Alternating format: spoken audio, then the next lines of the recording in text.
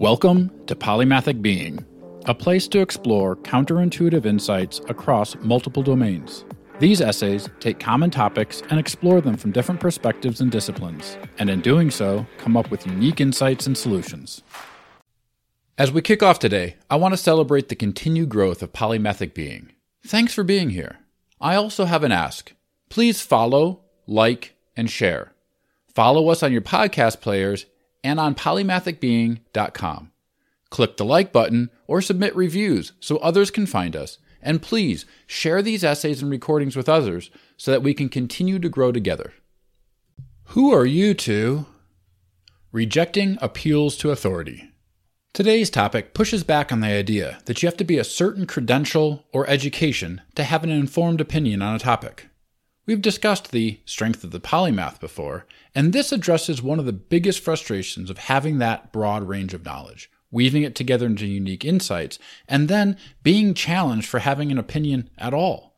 We'll explore how this is really just a logical fallacy, and then go into a bit of my own background, and how I weave that together into my polymathic aspirations. I can't tell you the number of times I've been challenged as to why I can or should voice an opinion on a topic. The intent is to shut down the argument through a logical fallacy known as a genetic fallacy.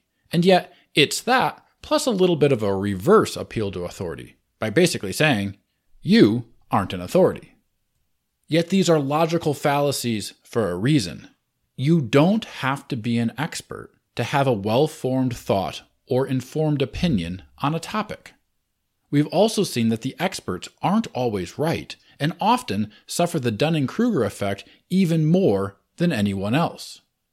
In fact, we've explored previously how anyone can critically think about a variety of topics through the skills of knowledge gathering, application of logic, and mindful, curious critique that can be learned and refined through exposure, experience, and discipline to see where they become an underpinning of systems thinking. There is literally nothing stopping anyone from having an informed position on any topic, and often it's the outsider who has the most unique insight and can bring the most value to a conversation, often locked in an echo chamber.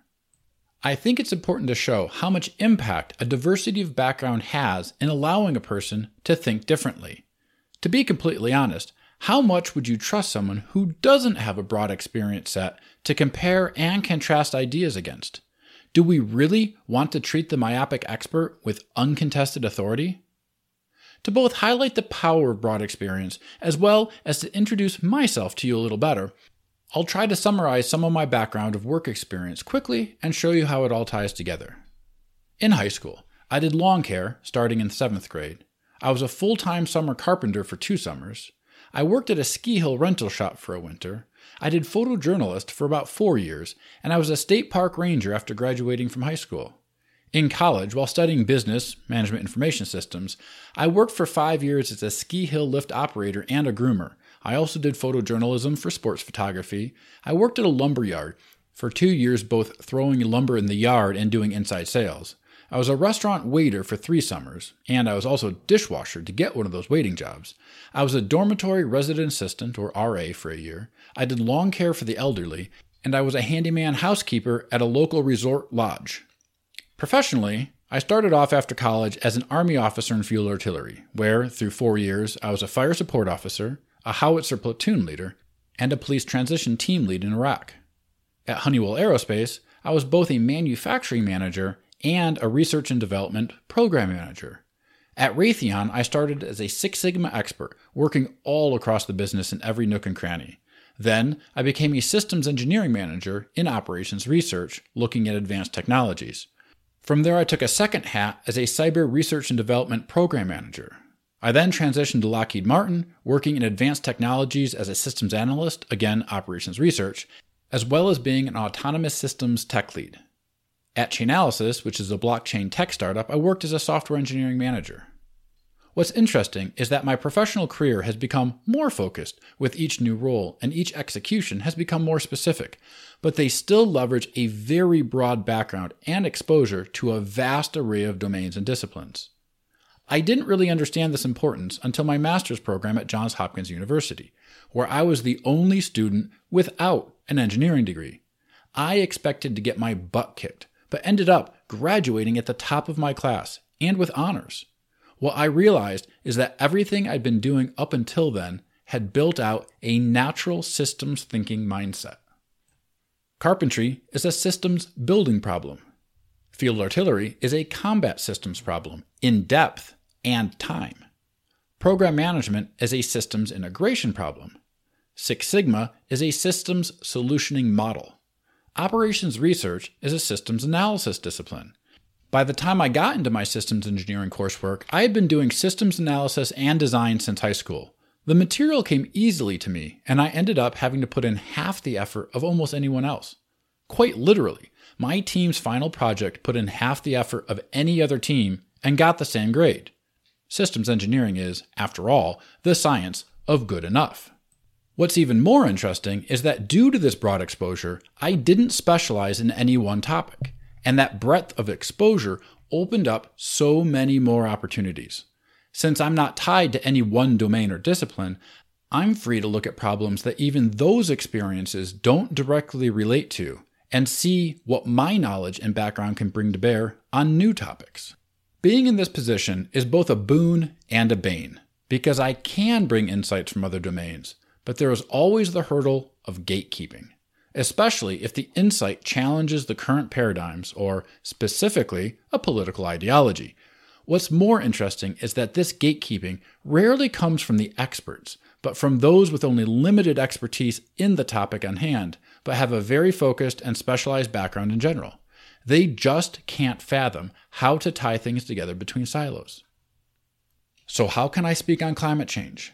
Because I know modeling and simulations of complex systems, how to read scientific papers, and I recognize when assumptions and heuristics don't scale beyond a narrow scope of application. This last part is what makes so many scientific studies interesting, but incomplete and, in context, inaccurate. Anyone trying to claim the climate, or really anything else, is a static system with one variable is going to be wrong. How can I speak on COVID? Because our COVID response wasn't about virology. It was about psychology. The virology science was actually super simple, and it didn't take more than 2 days of research to find the patterns in the system and derive a workable model. Then, realizing that we were dealing with psychology, I could easily pivot and understand and articulate the nuances of how masks do work, but how is psychology resulting in poor outcomes? What about politics?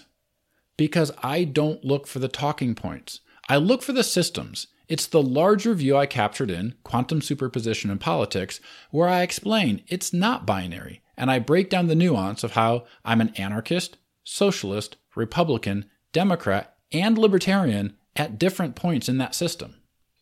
The point here is that with an expanded range of capabilities, you can tie together a broad portfolio of skills in true polymathic fashion. It means that you can build a workable foundation and know explicitly where you need to fill in the gaps to flesh out a topic. It's insatiable curiosity, humility to accept there's more to know, and intentional reframing of problems to find out not only their uniqueness, but also their commonality. I'll reiterate here. It's insatiable curiosity and humility to accept that there's more to know. We can come up with a lot of workable models, but the most important part is to also strive to not let them become static or pedantic. We might not always be right, but it's the dialogue, not the gatekeeping, that allows everyone to learn more. So what's this mean for you? I share this to show how you can stretch your brain as well. You can apply the systems thinking philosophies, you can critically think, and you can avoid the cognitive biases that plague so many experts. This becomes a superpower where you aren't burdened by the paradigms of siloed expertise that Thomas Kuhn talked about in The Structure of Scientific Revolutions. It also means you can break the quandary that Max Planck described as, quote, science progresses one funeral at a time, end quote. In fact, when you stop demanding that only experts have a voice on a topic, you find that it's more often the non-experts who move science forward as they don't have a paradigm to protect. A word of caution, though. It is a lot easier to not do this and stay in a safe place, trusting others to hopefully do what's right. You won't be challenged, you won't rock the boat, and you won't be asked, Who are you to... Yet, when I look back, I love the ability to think freely, explore passionately, and learn, unlearn, and relearn constantly. Thanks for listening to Polymathic Being. We'd love for you to subscribe at polymathicbeing.com, where you can read, comment, and share these essays.